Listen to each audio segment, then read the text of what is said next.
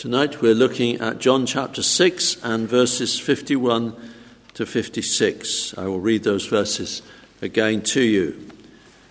I am the living bread which came down from heaven. If anyone eats of this bread, he will live forever.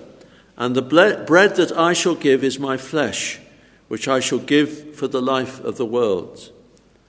The Jews therefore quarreled among themselves, saying, How can this man give us his flesh to eat? Then Jesus said to them, Most assuredly I say to you, unless you eat the flesh of the Son of Man and drink his blood, you have no flesh in you. Whoever eats my flesh and drinks my blood has eternal life, and I will raise him up at the last day. For my flesh is food indeed, and my blood is drink indeed. He who eats my flesh and drinks my blood abides in me, and I in him. I want to make a couple of general points and then a few specific points. And the first is this, that clearly, as we see by the reactions of the various listeners to Jesus, many of whom found this all too much to take, we see clearly that no one can understand the words of Jesus here and certainly receive them without the help of the Holy Spirit. Now that is true, of course, of all the scriptures, but it is manifestly true and obviously true when it comes to such a difficult saying as what the Lord Jesus Christ says here. We cannot understand God's word without the help of the Holy Spirit, and also, as part of that, without obeying what the word says. And if we listen with unbelief, then immediately we put ourselves in the same ranks as those Jews who were listening, who quarreled among themselves. They couldn't make it out. They didn't want to make it out. And they found fault with what Jesus said. Now, Jesus is clearly not advocating cannibalism when he speaks about eating his flesh and drinking his blood. Rather, he is explaining what true faith in him means, what it is. I think perhaps the pithiest explanation of this is some words of John Calvin, who says that faith is the mouth and the stomach of the soul. To eat Christ is not a crudely literalistic statement. It's a symbolic statement which tells us what faith is about. Faith is the mouth and the stomach of the soul. But you notice that in this context here in John 6, Jesus is well aware that his listeners, or a good part of them, are not liking what they hear and are finding fault with the symbolism. But you notice he doesn't alter the symbolism because of their unbelief. Rather, he strengthens it. So when he says, I am the living bread which came down from heaven, and the Jews begin to quarrel and to find fault, he strengthens the symbolism, makes it, we might say, more unpalatable to them, as he then talks about eating the flesh of the Son of Man and drinking his blood. Surely this is the same kind of spiritual process which takes place when he speaks parables. The parables are there to make it easier for those in whom the Holy Spirit is at work, but also in judicial blindness, to shut the minds of those in whom the Holy Spirit is not at work, and therefore they are left in their sins. Christ is not going to play to the world's tune. He is going to continue to speak and to teach the truths that concern himself in the way that he sees we need. And we see by the end of this passage that we will either be attracted to or repelled by his teaching. From that time, many of his disciples went back and walked with him no more.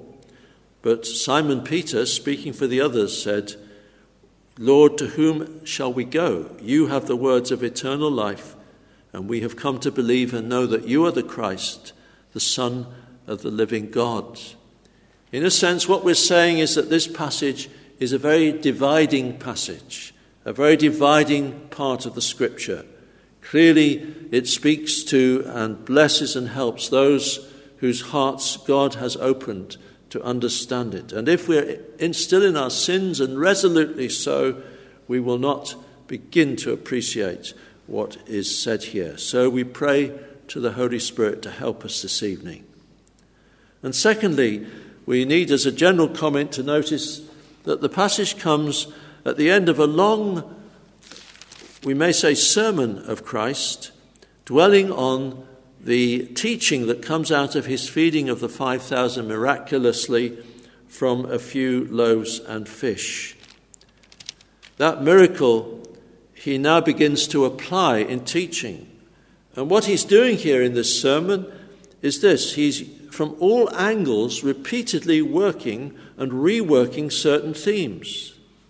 Because above all else, he wants us to get the point that we should really understand who he is and what it is to have faith in him.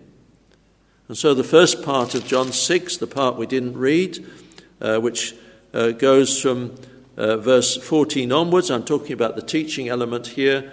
Verse 14, the miracle there of the Jesus walking on the water, and then the calming of the storm, and then Jesus Christ talking about the bread that comes down from heaven and so on. The first part reminds us that the Lord Jesus Christ is the Creator God. He is one with the Father, who stills the storm and who creates things de novo, out of nothing.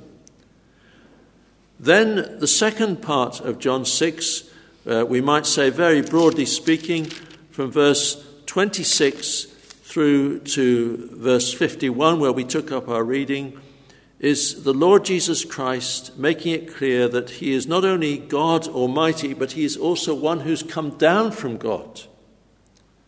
So we have here an insight into the Trinity. Although that word Trinity is not used, it's quite clear that he is God, and yet he's come from God, and he speaks of the Father.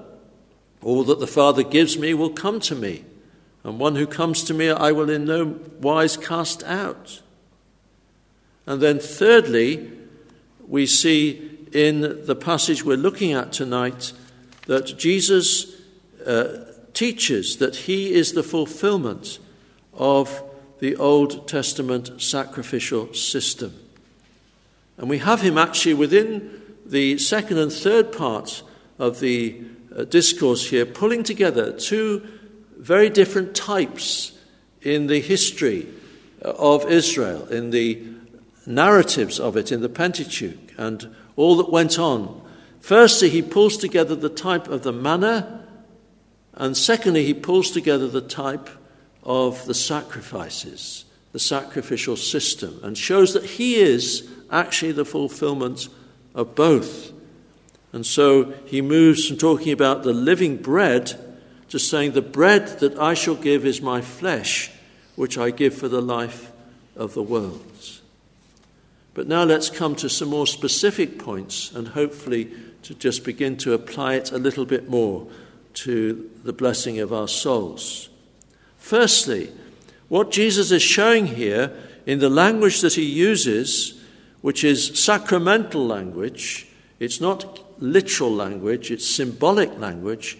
He's showing us that the heart of faith in him is to appropriate to ourselves the merits of his death. I know that's rather a long statement, but we cannot really reduce it to less.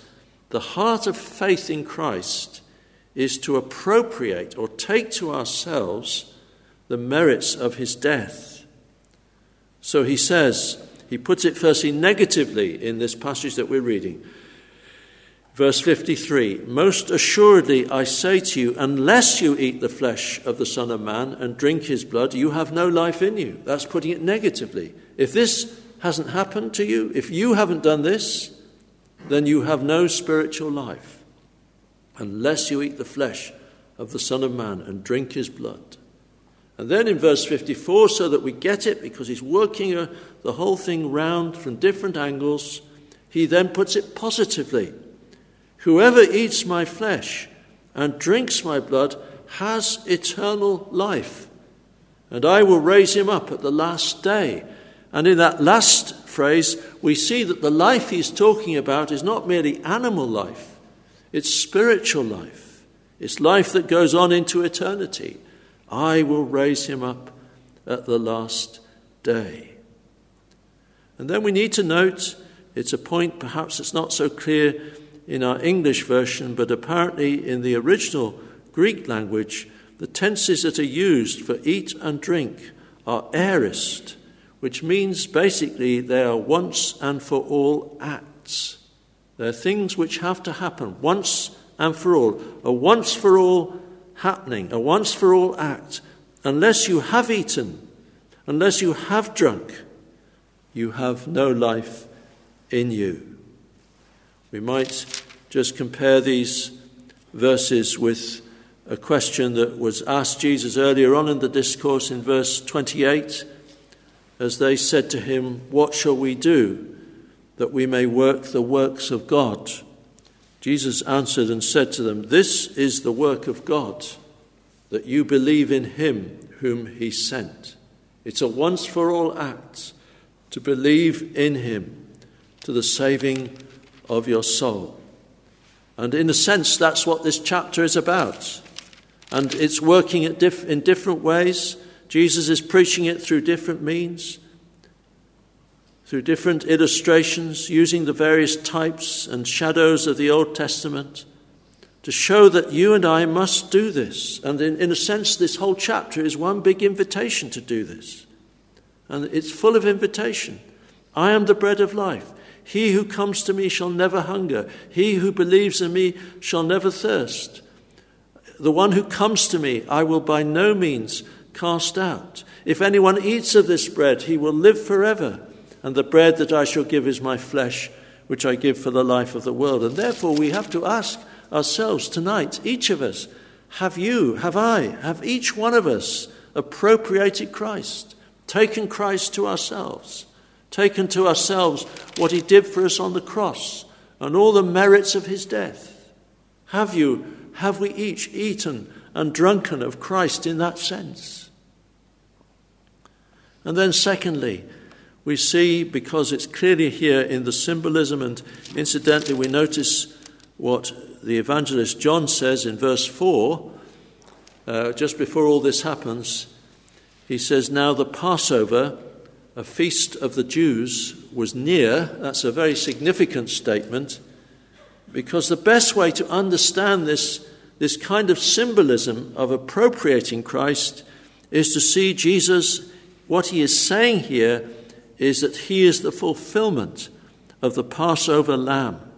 When he speaks about eating flesh and drinking blood, he is the fulfillment of the Passover lamb. And we looked earlier on at Exodus chapter 12, and we just refreshed our minds, did we not, as to what went on the Passover. This is a passage, incidentally, that's looking back to the Passover. It's not talking about the Lord's Supper in and of itself. There's no basis for the false doctrine of transubstantiation here. It's looking back to the Passover. Even as when we take the Lord's Supper, we look back to the cross.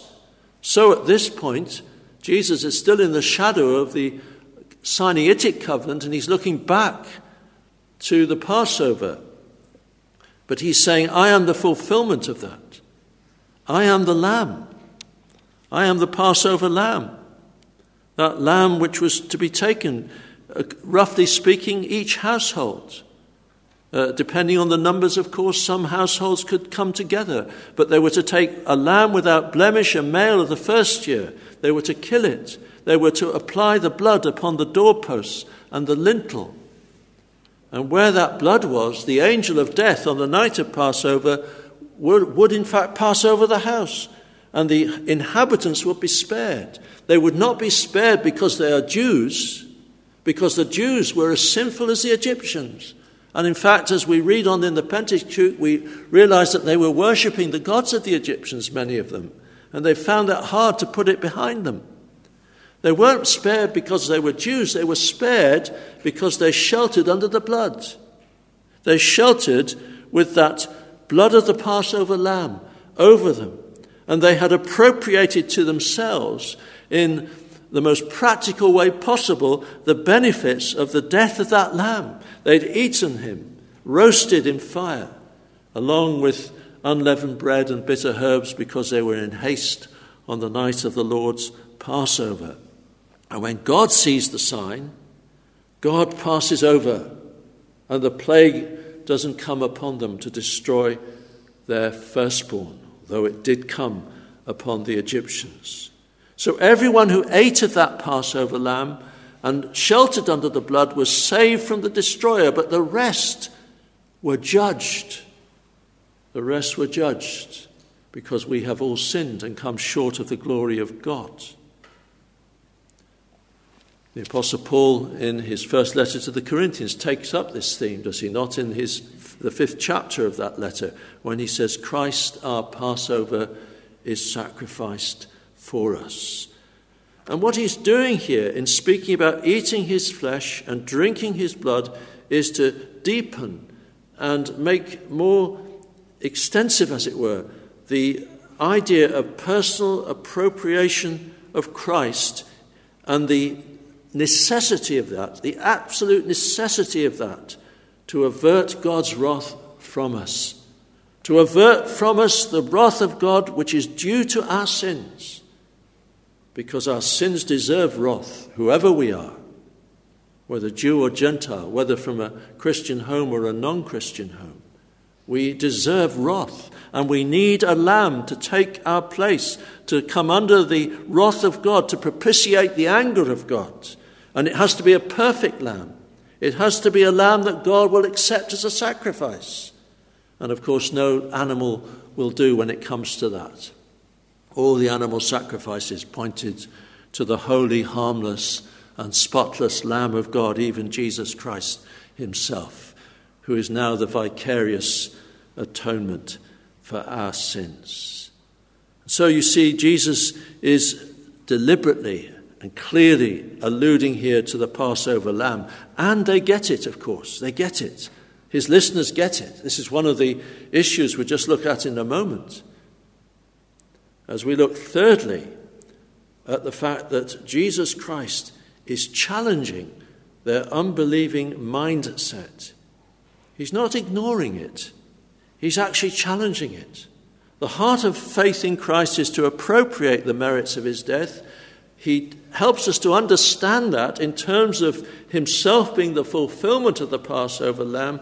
And then you'll notice that he deliberately sets out to, as it were, pull off the scabs and to get into the pus and into the evil thinking of their unbelief. And notice how he does this.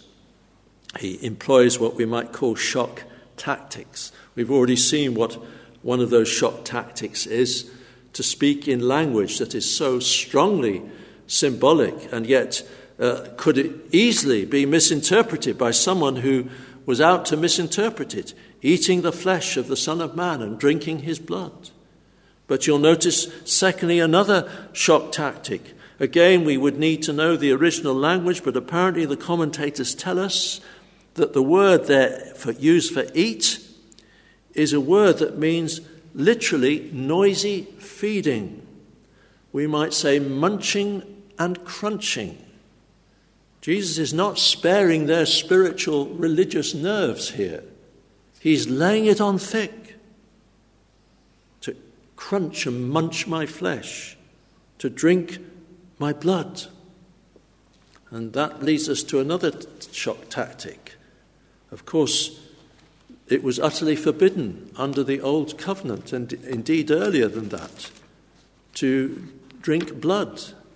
A Jew would never drink blood. In Leviticus and chapter 17 and verse 10, for example, there are other places, of course, I could quote from, but in this particular place it says, "Whatever man of the house of Israel or of the strangers who dwells among you, who eats any blood, I will set my face against that person who eats blood and will cut him off from among his people. For the life of the flesh is in the blood, and I have given it to you upon the altar to make atonement for your souls, for it is the blood that makes atonement for your soul." That's a Mosaic stipulation. It's abrogated now with the coming of Christ in the new covenant, but in those days it was an absolute. And yet here is Jesus speaking symbolically, of course, about drinking his blood. He's really driving home the point. He's driving it home that he is the fulfillment of the Old Testament sacrifice, the fulfillment of the Passover meal, and he's so much the fulfillment that all the old stipulations are now going to be laid aside, because he is fulfilling and replacing the sacrificial system with himself. He's going to do that at the cross. And he's challenging their mindset, which is simply this, to rest in their religion, to rest in all their religious ideas, and to feel rather proud of themselves and proud of their heritage. He's reminding them that all these things move on. They all come to a climax in him. It's very similar, of course, to the sermon of Stephen in Acts 7. But you notice that this is their mindset. And he's challenging it earlier in John 6. For example, in John 6, they talk, yes, very pious language about our fathers ate manna in the desert. As it is written, he gave them bread to eat. What sign are you going to perform? And Jesus says to them, most assuredly, I say to you, Moses did not give you the bread from heaven, but my Father gives you the true bread from heaven. They were resting in religious ideas and religious traditions. They were mixing it up, in fact. But he reminds them that the truth is that the Father sent the manna, and the Father has now sent something even better than the manna, the bread of God, which is he who comes down from heaven. You see, he's challenging their mindset to rest in their religion, to rest in their self-religious effort and in their heritage. And dear friends, it is so possible to make that mistake even in these new covenant days. It is quite possible to come to an evangelical church, an evangelical cause, to come from an evangelical background, and to simply rest in your religious heritage, or rest in your effort somehow to come into all this. And instead of appropriating personally Christ as your Saviour, instead of personally believing on him as the propitiation for your sins, instead of personally coming into such union with him that such alarming language as this, eating his flesh, drinking his blood, becomes true of you. It's so easy to just be religious and not come to Christ. That's what he's challenging. And you know, quite a lot of them, although they may not have been able to articulate all the theological points, they knew deep down that's what he was getting at. There were a number of things in this discourse they did not like. They did not like him correcting them, of course, as to what the giving of the manna was about. They did not like the thought of Jesus as the fulfillment of the types.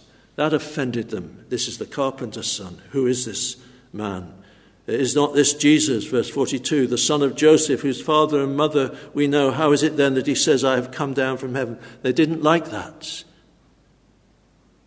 They didn't like the fact that Jesus asserts his sovereignty and salvation. All that the Father gives me will come to me, and the one who comes to me I will no wise cast out. They didn't like that. It offended them, as it always does offend sinners, the thought that salvation is not in their hands, it's in the hands of Almighty God. And they found it particularly galling that what was so central to them in their religious thinking, the sacrificial system, the temple, the priesthood, that he has the nerve to say, I am the fulfillment of this, and the nerve to bring together all these types and say, it's all about me. And unless you appropriate me, unless you take me into your heart and into your life. Unless you believe on me, you have no life in you. And then to assert that this life is eternal life. All this offended them greatly. And many of them went back. They'd got the point as far as they were going to get it. And they didn't like it. And they didn't want any more of it. Well, we trust that is not your reaction to these straight words of Christ. We trust that Jesus has come into your heart, that you have believed upon him, that you're not ashamed of the gospel. You're not ashamed of the death of Christ for sinners and for sin. You're not ashamed to confess him as your Lord and Saviour. We trust that this feast is one that you would indeed enjoy. That is Jesus I'm talking about. This feast of Christ, that he is the living bread, that he's, John Wycliffe's version, I think, translates this as quick bread or lively bread. That there's a delight, there's a life-giving quality in Christ, in knowing Christ. That you are not feeding on junk food, as it were, the junk food of this world and the rubbish of this world. And you're not even feeding on what appears to be spiritual but isn't, just religious traditions. Some of those traditions may be good traditions, by the way. Not every tradition is a bad tradition, but it doesn't save you. We trust that this to you is a high and noble and delightful meal. Whoever eats my flesh and drinks my blood has eternal life, and I will raise him up at the last day. In the Song of Solomon, we hear this invitation. Eat, O friends, drink, yea, drink abundantly, O beloved. Is that what you have done with the Lord Jesus, with his saving grace and love and compassion, dying for you, eaten and drunk abundantly? And now, under the new covenant, of course, we don't look back to the Passover, but we look back to the cross. And the bread and the wine of the Lord's Supper help us to do that, as they symbolize to us the body and blood of our Lord Jesus Christ, broken for us, and the blood shed for us.